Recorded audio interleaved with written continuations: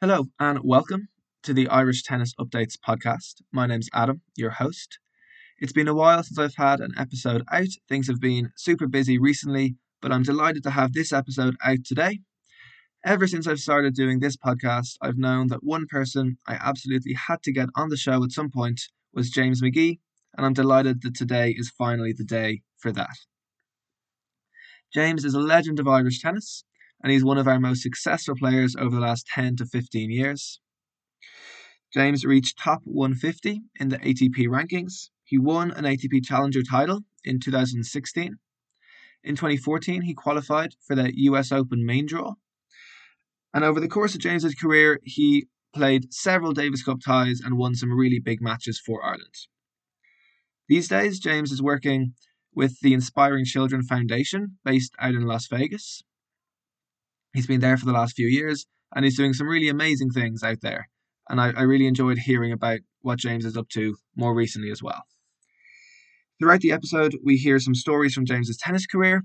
His recollection of matches and dates and opponents is incredible, and it's great to hear about his thoughts and get into his mindset and some of those big moments from his career that I mentioned. I'm sure you'll enjoy this episode. So let's get into it. Here is James McGee. James, thanks very much for coming on the show. How are things with you? Great, Adam. I appreciate you reaching out to me. We've been trying to make this happen now for almost a year, I'd say.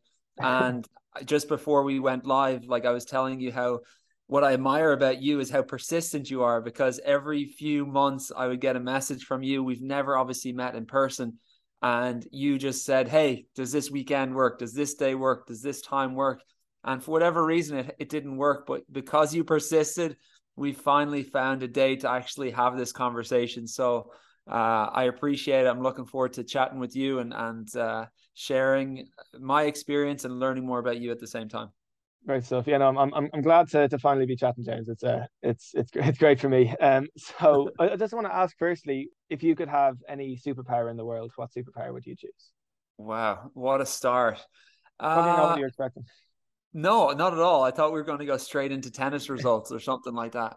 If I could have any superpower in the world, I guess if I could fly, I think I'd like to be able to fly, or if I could teleport somewhere, I think that would be pretty cool. The other one was to be invisible, which would be kind of cool, but I don't know. The first one for me is to be able to fly. I think I would choose that, just to have to be able to do that would be pretty cool.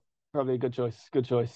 And just to hop in, I know at the moment you're living in Las Vegas. You're kind of working sort of in tennis. I know you were saying there. So just maybe you could give a little bit of idea. I know you're obviously working with charity a lot. So what's kind of your story at the moment, and kind of how's life the last couple of years? Yeah, there's a lot of things that have changed. So for those that may have followed my tennis career, I ended it. My last professional tennis match was in the US Open of 2017, where I had to pull out with a back injury. And obviously, a lot has changed since in the last 5 years. The first year in 2018, I was a little bit lost. I didn't know what I was doing in my life. I didn't know whether I was going to return to professional tennis, if I was going to stay in Ireland, if I was going to coach, if I was going to go back to school. There were so many different options and so many different things happening at that stage in my life. But to make a long story short, I ended up moving out to Las Vegas in October of 2018. So it's been pretty much exactly 4 years now at this stage. And I now work for a nonprofit youth foundation out here. It's called the Inspiring Children Foundation. And within the foundation, we have many different programs, one of which is tennis. So I direct the tennis program, or at least I have directed the tennis program for the last 3 years. Or 4 years, which has been sponsored by Bob and Mike Bryan, obviously the top winningest doubles team of all time. But within the organization, we also have a mental health program. We also have an entrepreneurship program. We have transitional homes, and we have project-driven learning. So there's really a lot, and I could spend a long time talking about the organization and what we do.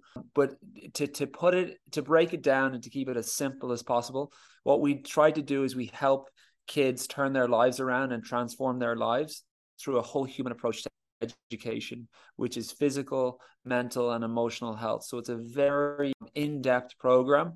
And I became part of it because back in 2006, my roommate in college, his name was Freddie, he was the first kid to graduate and to come through the foundation program. And so I learned about it 16 years ago. I learned that, this program turned a lot of kids' lives around, and kids that were in very, very difficult circumstances. And over the last 20 years, we've had 180 kids all graduate from the program and go onwards to get a full college scholarship to some of the best universities in the world. So that's trying to keep it as clear as possible. I probably didn't do a good job with that, but I'm very happy that I'm living out here. I'm very happy that I'm still involved in tennis. But more importantly, I'm more interested in the human side of things. Yeah, no, that's great. So I guess how did that? I know you might have mentioned how you were aware of the organization, but how did you then get involved with it a few years ago? Yeah, so when I was going through that difficult career change or transition stage, and a lot of athletes have talked about this, like when you retire from your sport, so many people talk about a loss of identity and people going through depression and very difficult times and trying to figure out, like, what's next in your life when you've just spent your entire life training for something and then all of a sudden it just ends. And so that was also this similar for me. I had a very difficult year in 2018, but what happened was I was living in Atlanta at the time. That's where I used to train, by the way, when I was on the tour. And I was coaching in some parks. I was coaching in a local club. And I realized, okay, like I can do the coaching for the time being. It's going to help pay the bills. But I always felt there was more to it. I didn't want to just focus on the tennis side of things. I also wanted to focus on the human side of things. And I wanted to learn more about business and things of that nature. And so I ended up reaching out to a guy named Ryan Wolfington. Ryan Wolfington is the man who founded the organization 21 years ago. And we had been friends on Facebook and Instagram, and he would put up videos showing the foundation and what the foundation did and how these kids were getting these college scholarships and doing all these great things. But what ended up happening was I reached out to Ryan and I said to him, I just wanted to have a talk about life because I wanted to talk to someone who I felt I admired and I respected, and I felt they were doing good things in their life. And so I ended up talking to him, and he offered me a job to come to Las Vegas. I had no intention whatsoever to move to Las Vegas. It was the last place on earth I wanted to live. In fact, I played the Challenger here twice in 2015 and 2016. And when I flew out in 2016 and I was flying over the Strip, I specifically remember looking outside the window and saying, I will never return to this city ever again, because I hated that much, because I had a bad experience at that time. And lo and behold, I came back in 2018 and I've lived here for the last 4 years, and I'm very, very happy here. So it's just funny how life goes. You don't really expect it to go that way, but you got to trust life, Yeah, that is funny. Yeah. And just tell me, so on a kind of day-to-day basis now these days, I know obviously tennis is a part of it, or how are your days looking overall? So the structure that we have at the organization, our kids are basically with us from 8 a.m. until 6 p.m, 6 days a week, Monday to Saturday. Usually I'll just break down the program real quick, and then I'll explain how my life is with that. But we do tennis and physical training and yoga and mental training from 8 to 12 Monday to Friday. So that's, everything from high performance tennis to drills to match play to, learning how to scout and to understand tactics and the mental side of the game. And then in the afternoons, our kids end up going to our foundation office, which is 5 minutes walk from the tennis courts. And that's where they do their schoolwork, because they're all part of a homeschool program where they can do their schoolwork in the office. And they do that, 5 days a week. And then typically on the Saturday is we dedicate time to, we call it Super Saturday, and we dedicate time to not just playing tennis, but doing more projects, doing more fun social activities, having a positive social life. And so where I fit into this whole picture and this whole jigsaw is I coach Monday to Friday, sometimes Monday to Thursday. I have private lessons in the morning along with group lessons. And then in the afternoon, I go to the foundation office. And initially I was working on different things with our tennis program, like, rosters and doing grants and things of that nature. And now I'm actually moving into fundraising and development. So I'm reaching out to different donors. There's a lot of donor relations. There's a lot of opportunities with partnerships with different organizations, with different people in Las Vegas.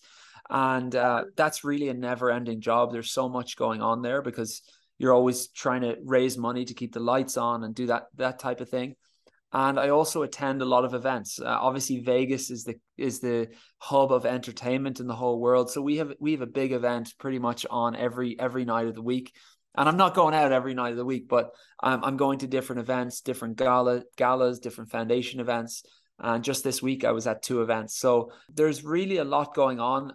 My life is packed with work, but more importantly for me, it's meaningful work, and I enjoy it, and I feel like I have a sense of purpose in what I'm doing, and that's really important to me.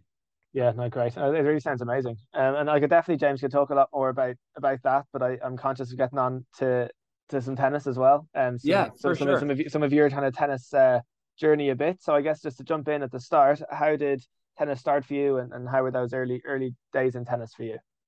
Yeah, my mom got me into tennis when I was younger. I was big sports fan my whole life. Like, I played Gaelic football, I played hurling, I played a lot of like regular football, a bit of rugby. I went to Belvedere College. I did a bit of rugby there, but I think when I was probably, I would say 11, 12 years old, that's when I started taking tennis a little bit more seriously. I initially got into the sport through my mom, who grew up in Monaghan, and she was a badminton player. Eventually started playing tennis, and eventually started coaching tennis once she saw that I had such a passion for the game. And I grew up obviously in Castleknock, and would go down to Castleknock Lawn Tennis Club pretty much every day.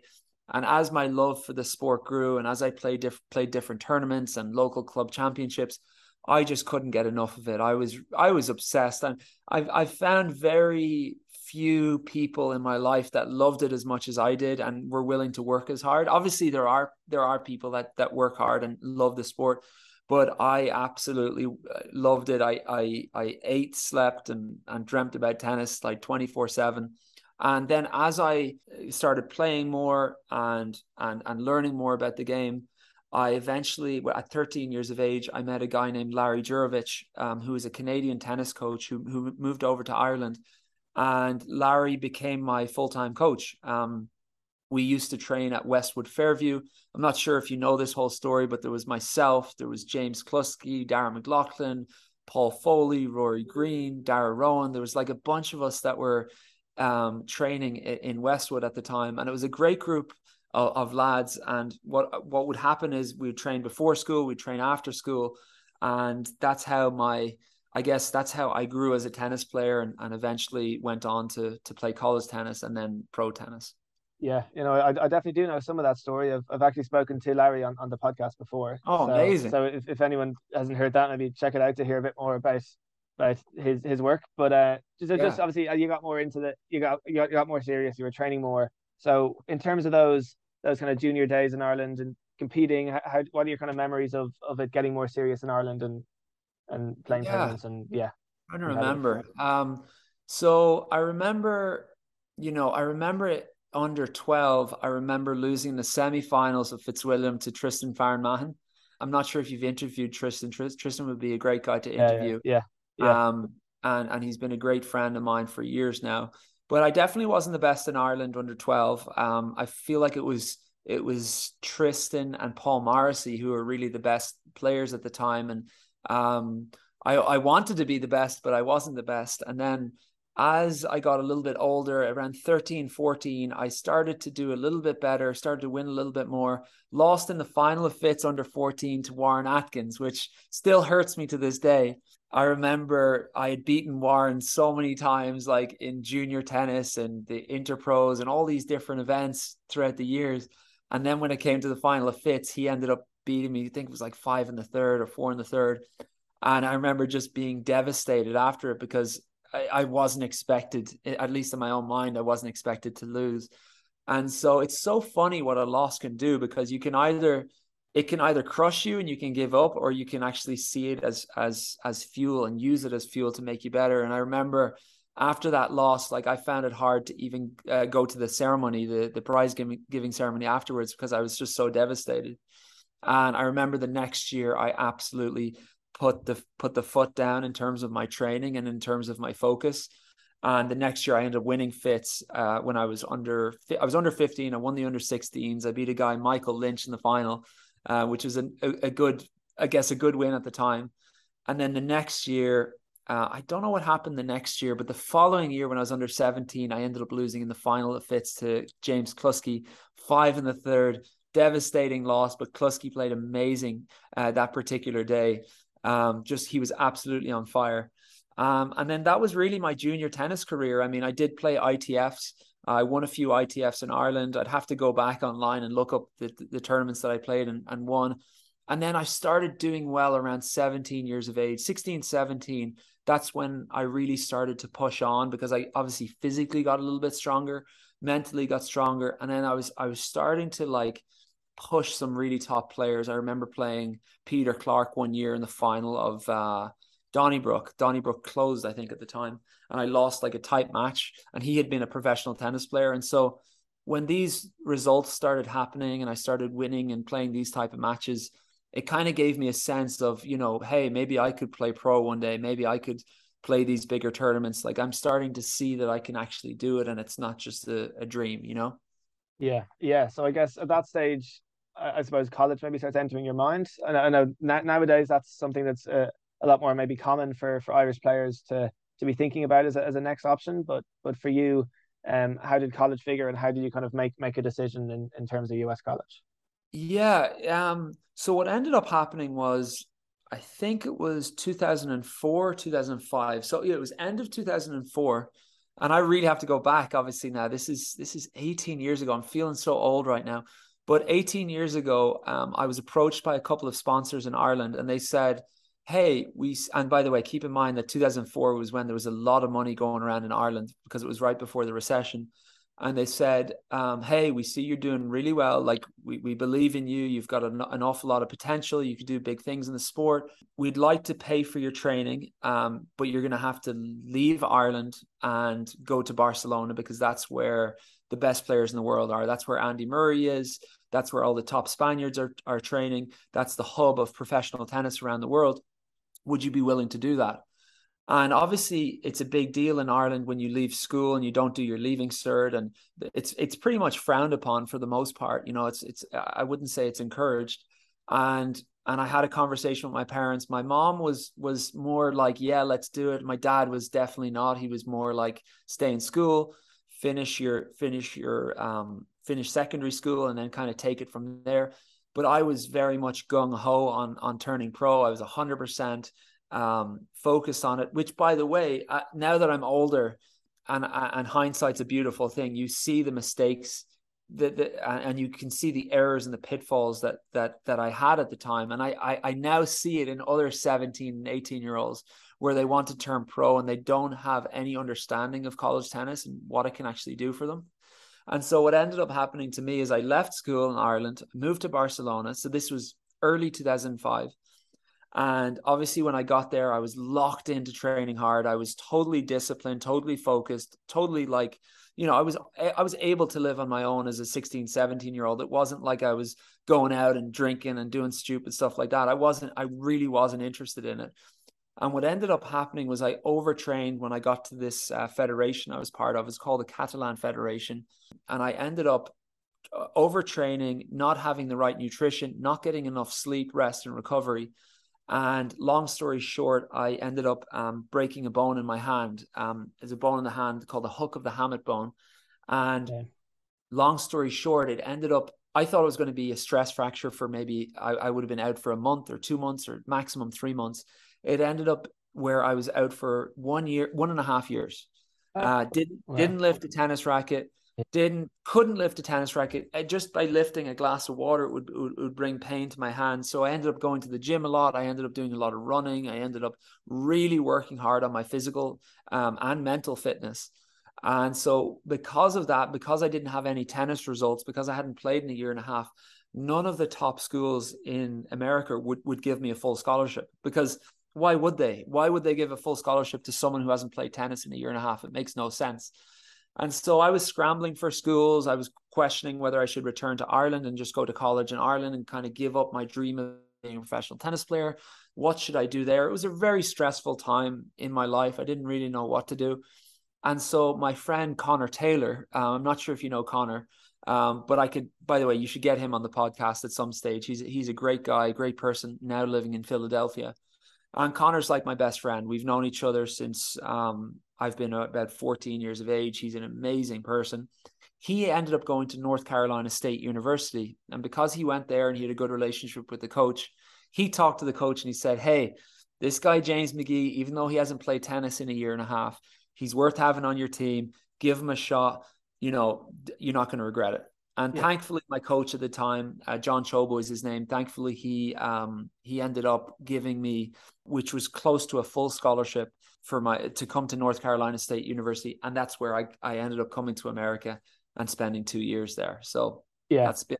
Yeah, I know, it's fascinating. It really is. And so you were then in college. Just tell me maybe a little bit about those couple of years and how you found the college tennis experience compared to other tennis experiences you'd had so far.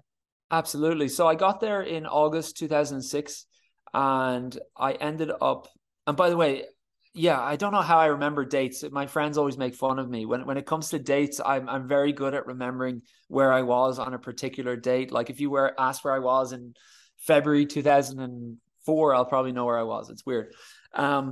So in August 2006, I ended up arriving to North Carolina, a place called Raleigh, and because I'd been injured for a year and a half, I was just still getting back into the flow of my training and things like that. And it was funny because my roommate at the time, which I mentioned earlier, how I got involved in the foundation, but my roommate was this guy, Freddie, from Las Vegas. And he used to tell me stories every night of his life in Las Vegas and what it was like for him.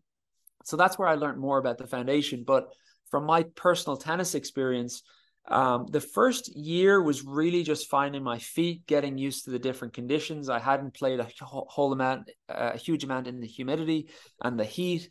I was still getting used to a team atmosphere. I was still getting used to the college coaches. I was still getting used to the schedule. And so the first year was actually, my first spring season was brutal. I had a bunch of injuries. I hurt my back. I twisted my ankle. I hurt my knee. I hurt my hip. I struggled in school. I had a relationship where I broke up with a girl and it just caused me a whole lot of stress. I had all these experiences and I really didn't know how to handle it. I didn't have the tools to calm my mind down. I didn't feel like I had the community to really share what was truly going on within me.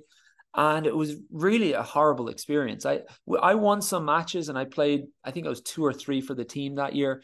But I personally struggled myself, and it had nothing really to do with my team. It had nothing to do with anything like that. It was more to do with my own experience. So what I ended up doing is I took the fall of 2007 off because I wanted to focus on my tennis. I wanted to focus on playing professional events. I wanted to really get my head straight. I wanted to get my body right.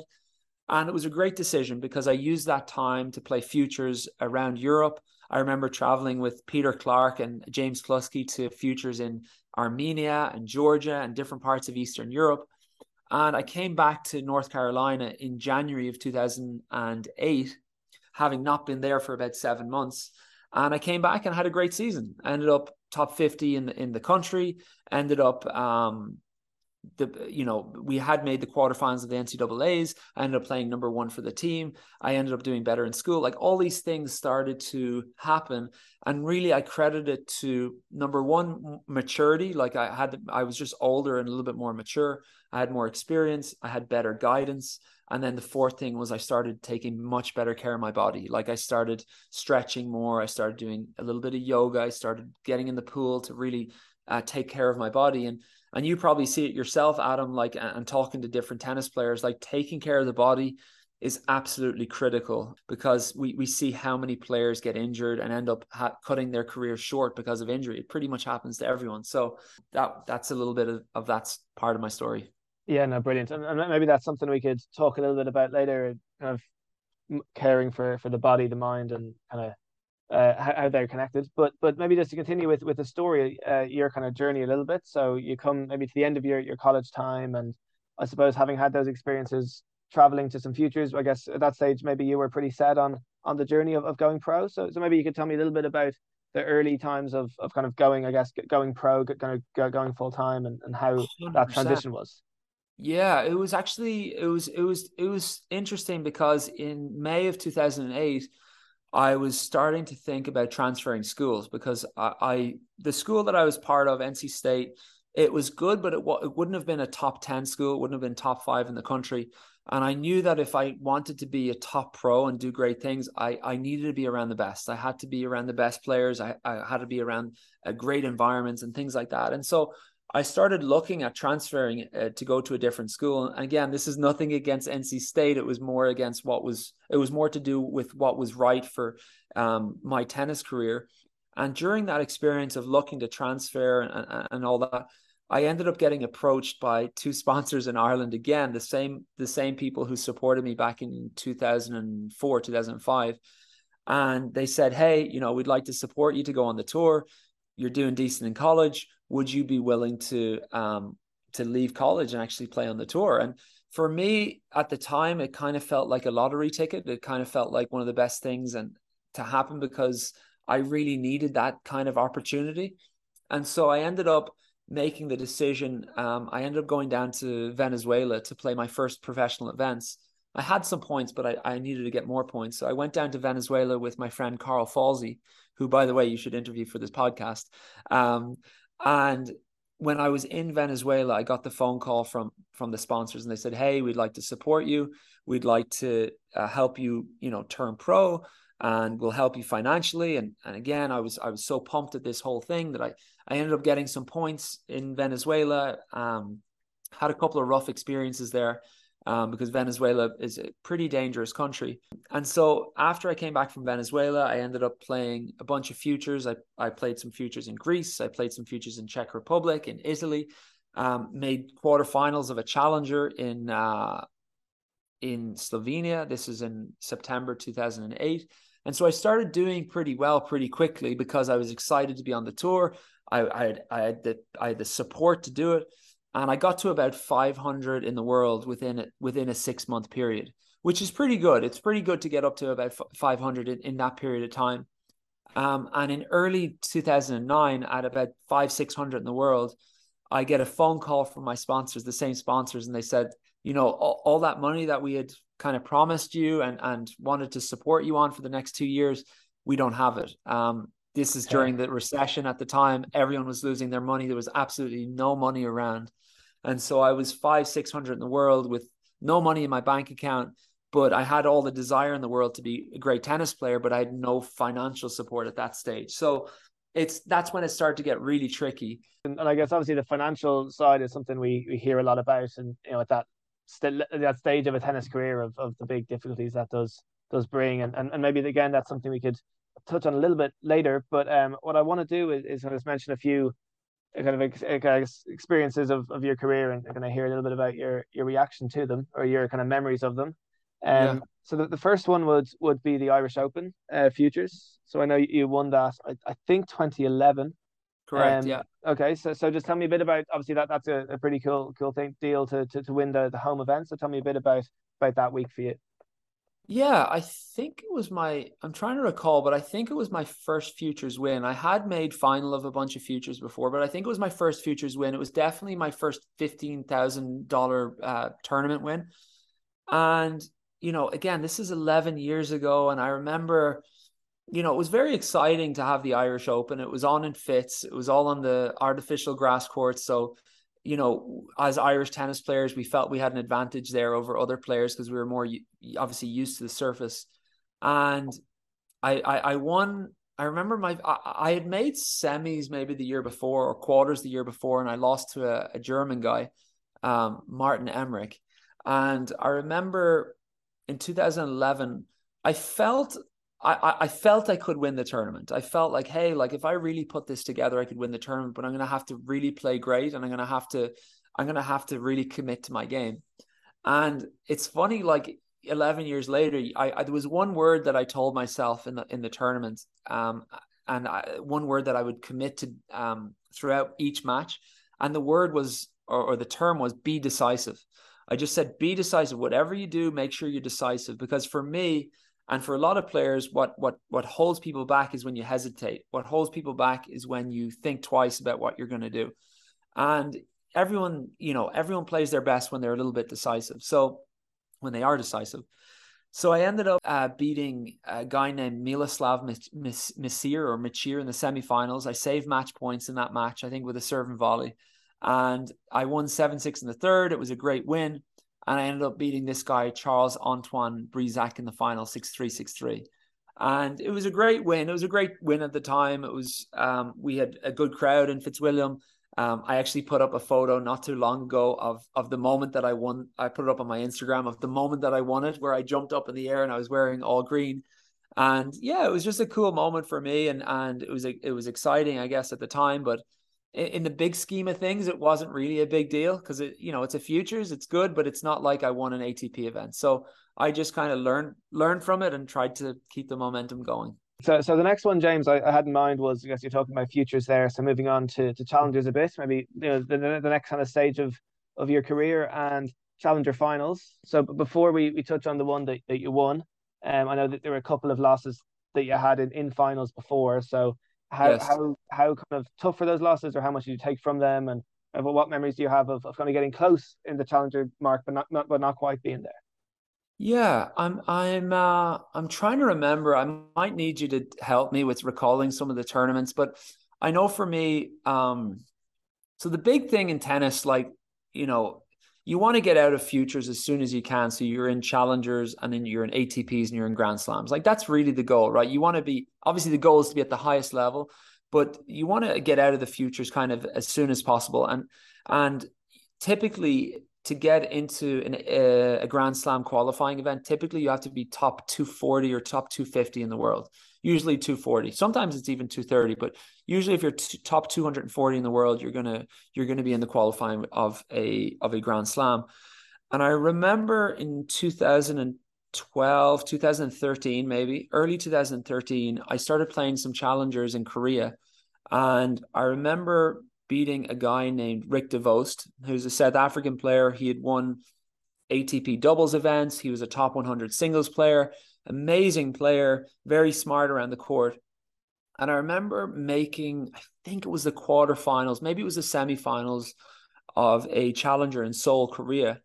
And I beat another guy, Denai Udumchok, in that. And because I'd made quarters or semis that week, it bumped my ranking up to be 245 in the world, or whatever it was, or 248. I can't remember. And because of that, I ended up getting into Wimbledon qualifying that year. And that for me was a huge achievement, to get into the qualies of Wimbledon of 2013, because even though I didn't do well, I lost first round easy to a guy named Paul Capdeville from Chile. It was really big deal for me to be there, because that's what I'd wanted this whole time. I wanted to be in the mix. I wanted to be around the best players in the world.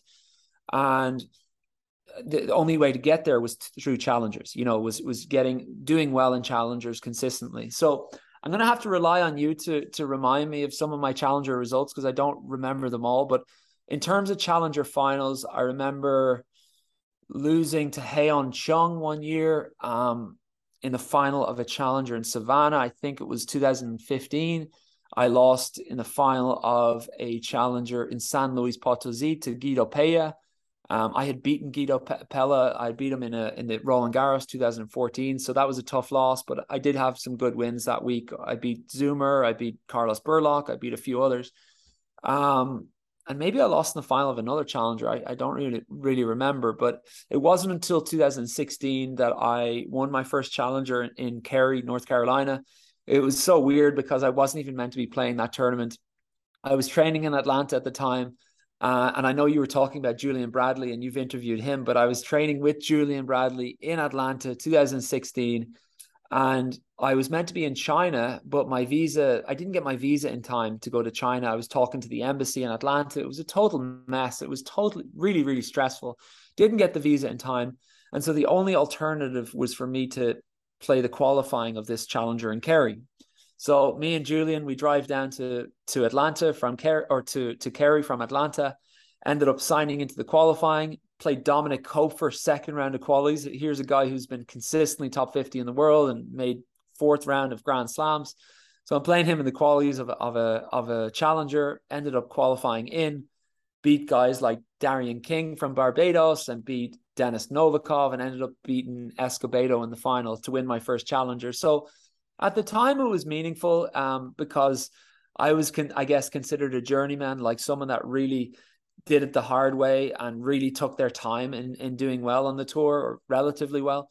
And it was a great win, very memorable at the time. And it was also, coincidentally, it was funny that it was in North Carolina where I went to college. So I ended up meeting a lot of my college teammates. I met my old coach. It was just a great experience, and I'm very happy it happened. Yeah, no, absolutely, and you know, I definitely was hoping to ask you about that tournament, and I remember watching some of those on the streams, and listen to Mike Cation commentating on them all, and those matches, definitely I have memories of those, and I'm sure it must have been pretty amazing for you to win that tournament. And so that was that one, and I know I could kind of talk all day, James, and ask you only 100 things, but I'm It's conscious okay. of, I've got time. I've got time. I just don't know if anyone yeah. else is going to be interested in hearing it. Well, no, well, I'm definitely interested. So, well, yeah. So another one then is slams, and you mentioned playing slam qualies and kind of getting into that with your ranking. And one, obviously the highlight there I imagine would be the qualifying for the US Open in 2014. After I guess a couple of years of playing qualies and not getting through. So tell me about your memory of that couple of weeks and qualifying for the main draw. Yeah, it was a great experience. I ended up going down to New York that year with Jeff Salzenstein, and Jeff Salzenstein, you may know, he's a tennis coach. He's a former top 100 player. He went to Stanford. He's an NCAA champion. Great guy, great person. He owns Tennis Evolution right now, and he's a YouTube tennis coach, and he's doing a lot of things on YouTube. But he's a great person. And I went down to New York that year with Jeff, and I hadn't traveled a massive amount with Jeff, but I always felt when I was with him, I always felt that he would point me in the right direction, and that he would help me mentally and help me prepare. So ended up going down there, won my first round, 1 and 2. Second round, and this is, I guess, it is an interesting story, but I played Yuki Bambry in the second round of the US Open 2014. And what people don't know is I was down 6-2, 4-2, 30-15 with him serving in the second round of qualies. And I was really down and out that match. Yuki Bambry at the time, he was the #1 Indian player. Very tough, very solid. Unfortunately, he's had a lot of injuries in his career, but great guy. He was winning 6-2, 4-2, 30-15. And I remember looking to Jeff, and I remember looking to the side and just like gritting my teeth and being like, F this, like I am digging in. Like I'm gonna dig in. This guy's gonna have to kill me. He's gonna have to like literally hit the ball in my head to win this match. Like I'm gonna dig in. I'm not gonna give this guy a single point. And I ended up digging in, winning the second set, either 6-4, 7-5, I'm not sure. And then the third set was a total tussle. Like it was like going back and forth and on serve, and I was finding it hard to break him. And he's pretty solid from the back of the court, and I'm solid. So we're getting into these really long rallies. And my game style, generally speaking, was very physical. Like I like to get in tough rallies. I like to make the guy work. I always felt I had an advantage if I could make it more physical and more mentally draining. And so we're in the third set. He's not going away. And I'm like, God, like my game plan's not working. Like this guy's tough, you know? And so 5-all, it was such an interesting end to the match. So 5-all comes around, and I notice he's getting a little bit tired, but nothing too noticeable. I hold serve. I win a really tough game. It was one of those like juice add type games.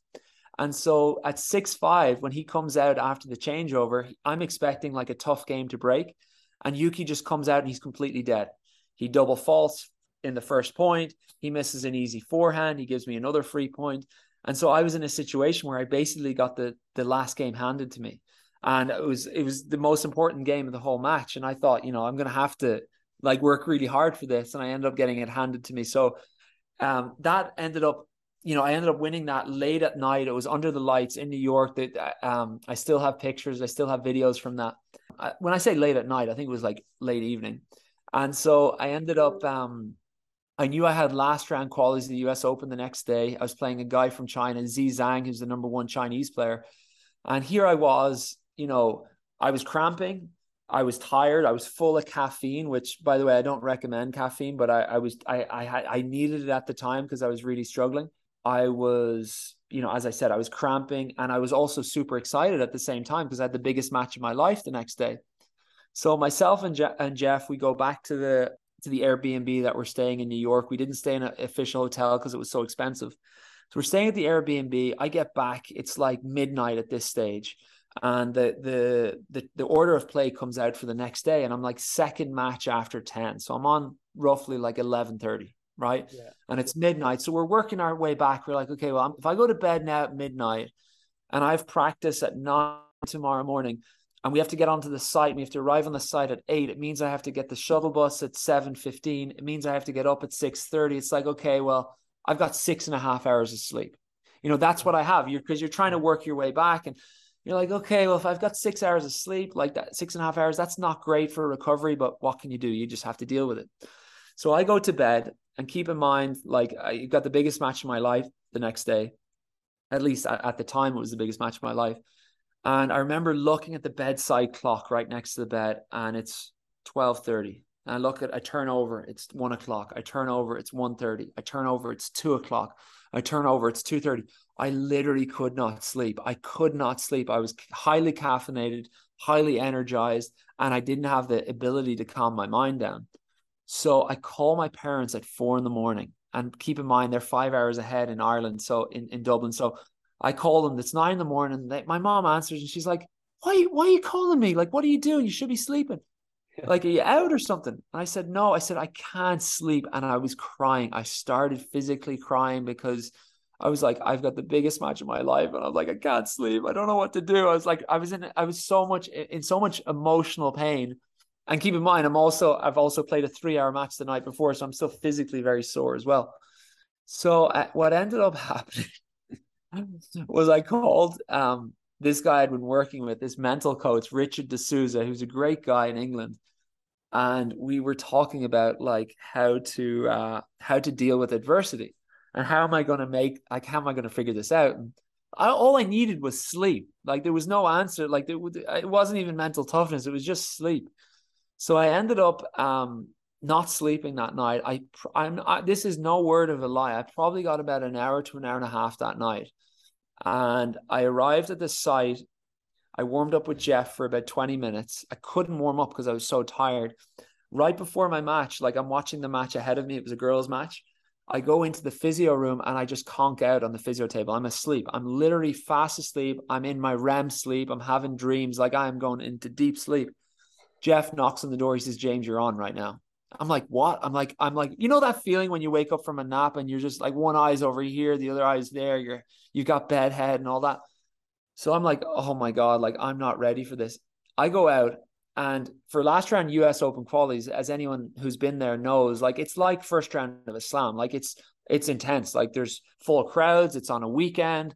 It's free entry. So there's even more people there. I'm walking out and there's Irish flags out there. There's people that are calling my name. I'm escorted there with security. Like, it's a big deal. I get to the court and I haven't even looked at my opponent. I've done very little scouting on him. And he comes out and he's just kicking my ass. I lose the first set 6-love. Like, it's embarrassing. Like, I can't hit a ball in the court. Like, I'm literally shanking my serve into the fence.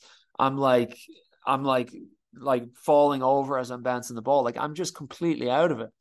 So the story gets better. I end up going like 6-love, 1-love down. Or maybe it was just 6-love. I forget what the score was. Or maybe it was 2-1.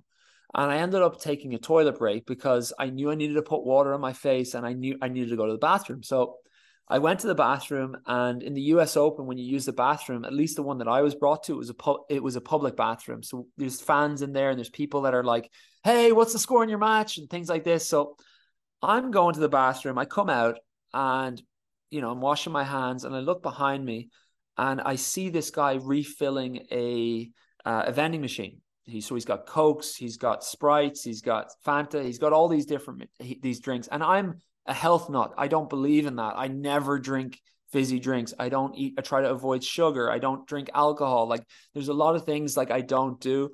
And I was like, screw this. Like I'm downing a Coke and I'm going to freaking get energized here. I don't care what I have to do. So I run over, I take a Coke. I drink it. I take another one. I bring it on the court and I come out and I win the second set 6-2. Played lights out, playing great. I go 5-2 up in the third set. And I turn to Jeff and he's looking at me and I'm asking him for a Coke and a Mars bar. And he's a health nut. He's the guy who introduced green drinks to the tour. Like he is a guy who totally doesn't believe in drinking that type of stuff. And so I turned to him. I said, get me another Coke, get me a Mars bar. And my friend Anderson Reed ended up getting them for me, who was great. And I ended up losing. At that stage of the match, I was 5-2 up. My opponent held to love for 5-3. I ended up, I ended up getting broken at 5-2. I served for the match at 5-2. I got broken to love because I started cramping. He holds to love to make it 5-4. Yeah. So at this stage, I'm serving for the second time to qualify into the US Open.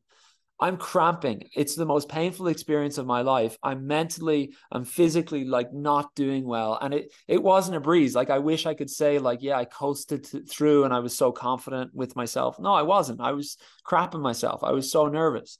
So what ended up happening was I went 40-love up. I had 3 match points to qualify in, lose all 3 points. One of them was a double fault. One of them was a winner from my opponent. One of them was a forehand error in the net from me. I ended up having to save 2 break points. So I'm thinking in my mind, I'm like, this is going to be the worst loss of your life. Like if you don't win this, like you're going to be traumatized. Like that's literally what was going through my mind. And so I ended up saving some break points, hitting as tight as I could possibly hit. And I took a few breaths at 5-4 juice. And I was like, okay, no matter what, like I'm going to commit to this. Like I'm going after this. I'm going to step up to the plate and I'm going to make this happen. So I ace him out wide at 5-4 juice. I'm like, okay, boom, 4th match point. I'm like, okay, there's only one way to end this. Big wide. I can't hit a groundie. If I hit a groundie, I'm going to miss it, guaranteed. I'm like, okay, so I throw it up. I spring up with my legs, boom, out wide, ace.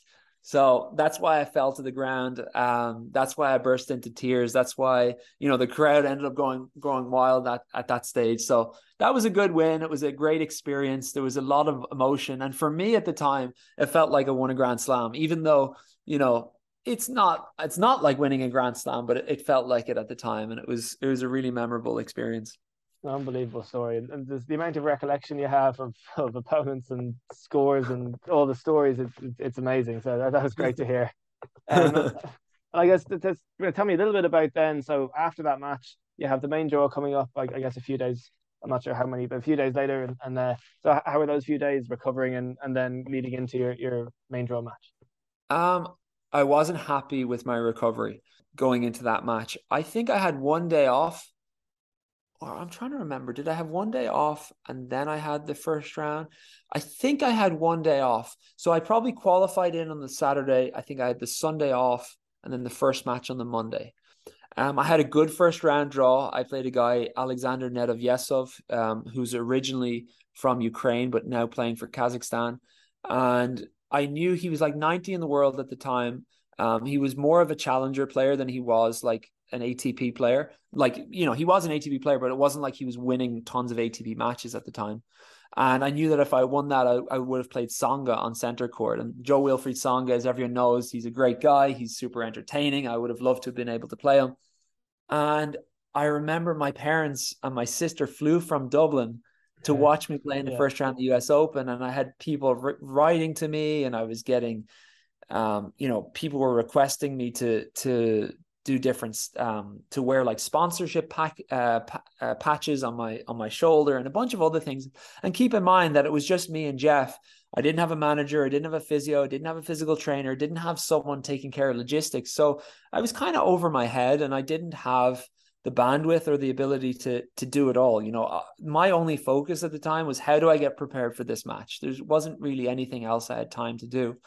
And so I can't remember the day in between, but I remember still feeling tired the morning of my match, even though I had probably 36 hours of time in between. I hadn't recovered properly, which, you know, I considered myself quite fit. I did all the right things. Like I stretched, I did the ice bath, I did the massages, but for whatever reason, my body still felt tired. So maybe I wasn't fit enough. So I ended up going out, winning the first set 6-4 against Nedovyesov, losing the next two sets. I think it was 1-love or 1-1. I can't remember. I really like took the foot off the gas. I think he came out a little bit tight. Wasn't playing well, really struggled those couple of sets. And then the fourth set, it was a dogfight. It went back and forth, and I ended up losing it like 7-4 in the tiebreak or 7-5 in the tiebreak. It could have gone to 5 sets. And it was a tough loss because I knew it was a winnable match. And had I done one or two things better, I would have won. But that's the same with every match. Like, have you do one or two things better, you'll win every other match. So there wasn't a single match I played in my career that I thought I couldn't have won. You know, I really felt like that. I really felt I could have beaten anyone at the time, but clearly I couldn't. So tennis humbles you. It was a great experience. It was great to play the match. I ended up getting interviewed by Mark Petchey right after the match live on Sky Sports. There was an Irish crowd there. The Irish flags were there. It was a great experience, but yeah, it's too bad it didn't happen more often, but you know, I don't mind. I'm very happy with my life right now. I'm very happy with my career, and that's my US Open experience. No, amazing stuff, and yeah, obviously it's amazing to hear all about that, and it doesn't happen so often for Irish players to be in situations like that. So it's amazing to hear how you found it. James, just one more kind of on-court thing I wanted to feel like I have to mention is Davis Cup, which I know you played for several years.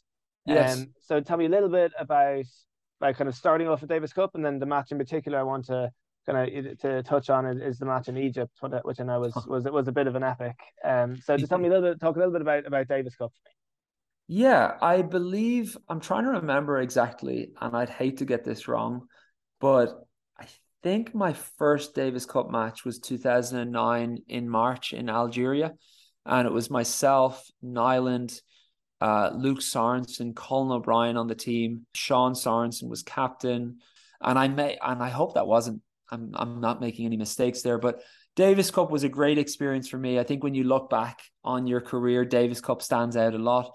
I had a chance to hang with Simon Carr last week here in Vegas. He came for the Challenger, and we ended up practicing quite a bit before the Challenger. And he talked about how Davis Cup, it gives you a boost, you know, because you're with other teammates, you're with other people from the same country as you. And tennis is such a lonely sport that when you're in those environments, when you're around a team, it really does give you a boost. And so I had good experiences in Davis Cup. I had won a few clinch matches, a few very important matches at different stages. But the one that you're referring to was April 2012 against Egypt. And we had been, it was a, what's the word? Relegation match. So if we were to lose this match, we were going to go to Group 3. And it was one of the most unbelievable experiences of my career because myself and Nyland played singles, I believe. But I know after the first day, it was 1-1. And myself and Sam played doubles. We ended up winning in 4 sets. So we went 2-1 up going into the final Sunday. And then on the final Sunday, Sam ended up playing singles instead of Nyland. And he played against, I played Sharif Sabri and he played Karim Mamoun. And it was one of the most physical matches I've ever seen. He ended up losing in 5 sets, like 4 in the 5th or 3 in the 5th, something brutal. And he was grinding in that match. Like you're talking 40, 43, 44 degrees Celsius weather in Egypt, dusty, clay courts, rough conditions, very dry. Obviously crowd wasn't for us. And he loses that match. And so I go out, where the score is 2-2 as a team, and I go out to play the final match against Sharif Sabri, who's a guy who I'd seen on the Futures Tour. He wasn't like exceptional by any means. It wasn't like he was a top 20 in the world player, but he knew his way around a clay court. He was solid. He wasn't going to give up easily. He was playing at home. Like, there's all these different factors going on.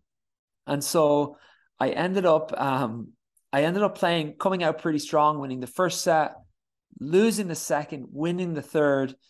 And as I win the third set, the umpire like gets off his chair and he's like, match postponed until tomorrow. And I'm like, what are you talking about? Like, I've got all the momentum here. Like, I've got the guy on his knees. He's totally tired. Let me finish off this match. Like, I know I'm going to win this in another set. He's like, no, it's against the rules. It's against the Davis Cup rules. We're going to have to wait till tomorrow because the lighting's not good enough. So I'm like, oh, for God's sake. So we ended up, all the flights that we had for the Monday morning ended up being changed until the Tuesday morning.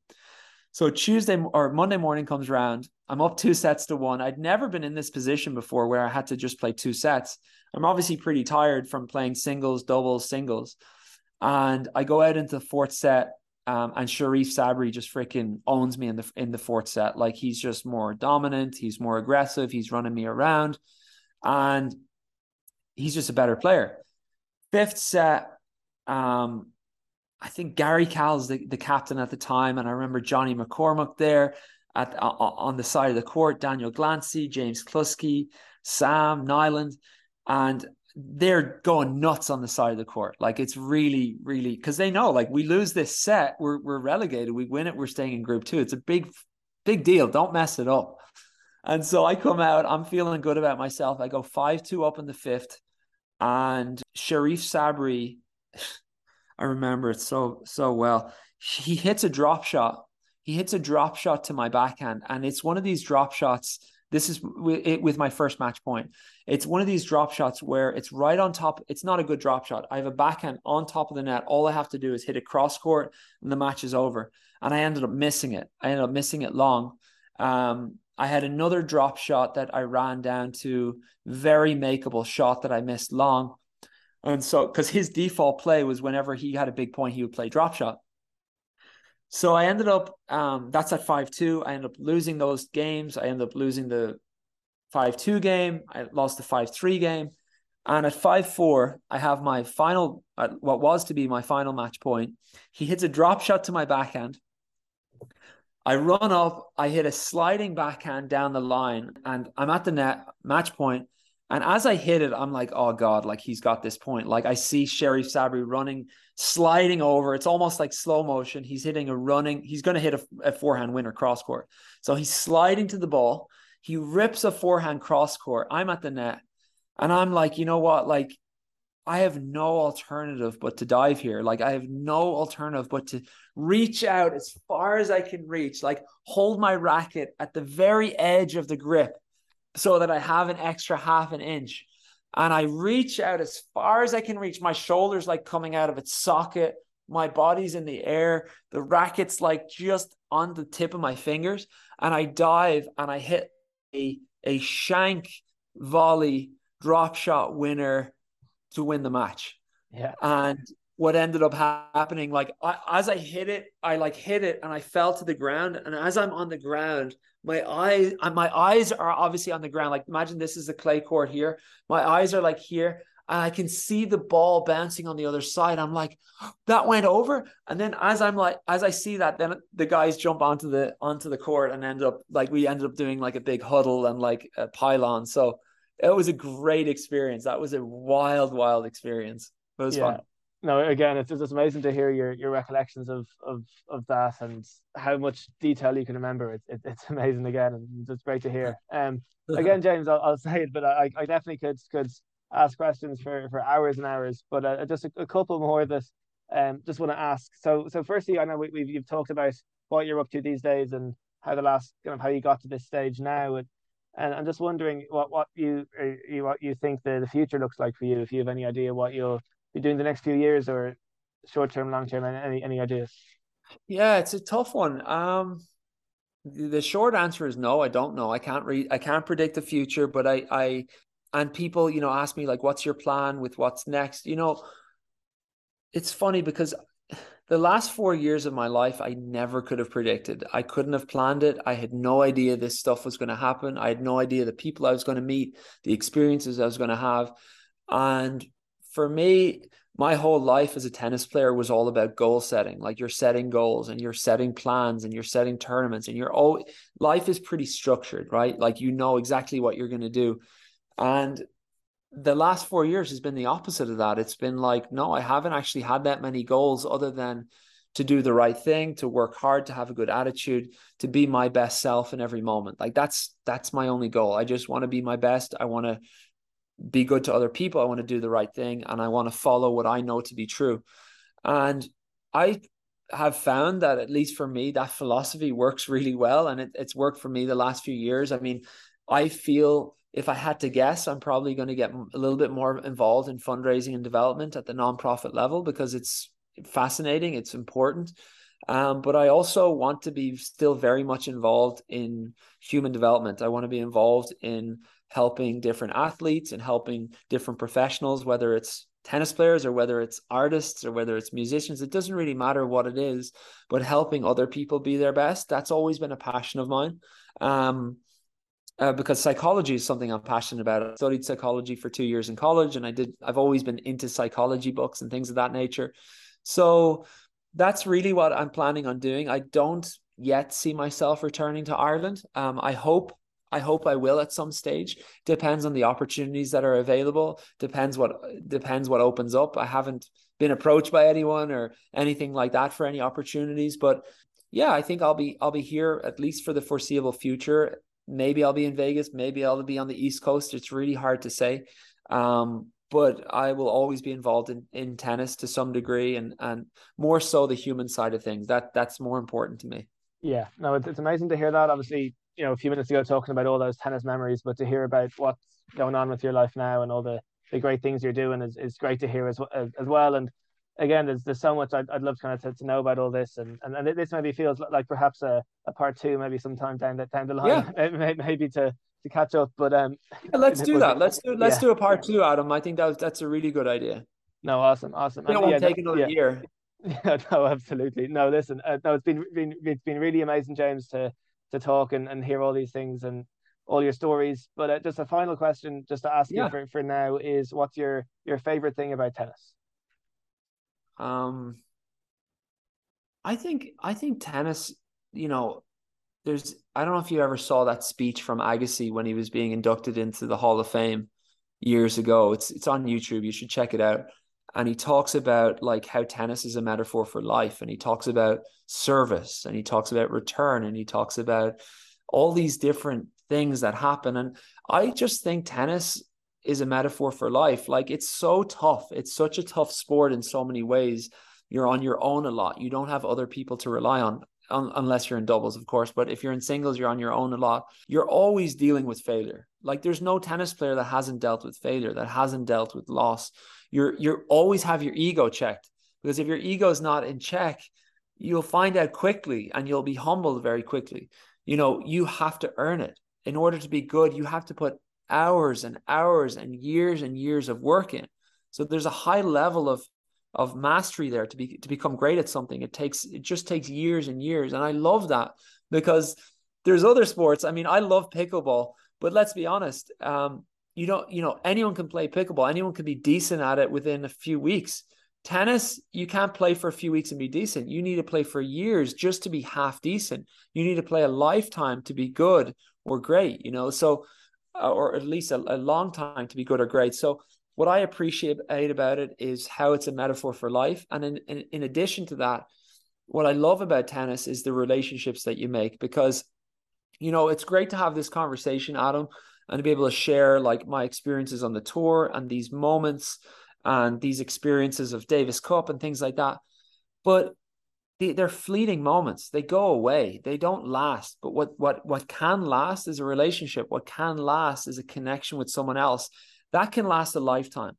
Hitting a backhand winner down the line lasts half a second, and it gives you that dopamine hit that we're all looking for. But the dopamine hit goes away. And that's why people want more. With relationships, it's different. Relationships can last a long time. So For me, it's a combination of relationships that tennis brings. It's a combination of the lessons and the principles that are learned and the values that are learned. And yeah, they're the main things that I love about the sport. No, that's a great answer. Great answer. And James, again, just a huge thanks for the time today, and you've been very generous with the time, and I've enjoyed having the chat. So thanks very much, and as I said, hope to maybe talk again sometime. But appreciate it for now, and I'll let you get on with your day. Big thanks once again to James McGee for coming on the show and giving up his time. It was amazing to speak to James, to hear all his stories and all about his career. I really enjoyed the chat. Hope you enjoyed it as well. If you did, please do share it around to anybody else that might enjoy the episode. Like the episode, leave a review or a comment if you enjoyed it. Until next time, thanks very much for listening. Happy Christmas and goodbye.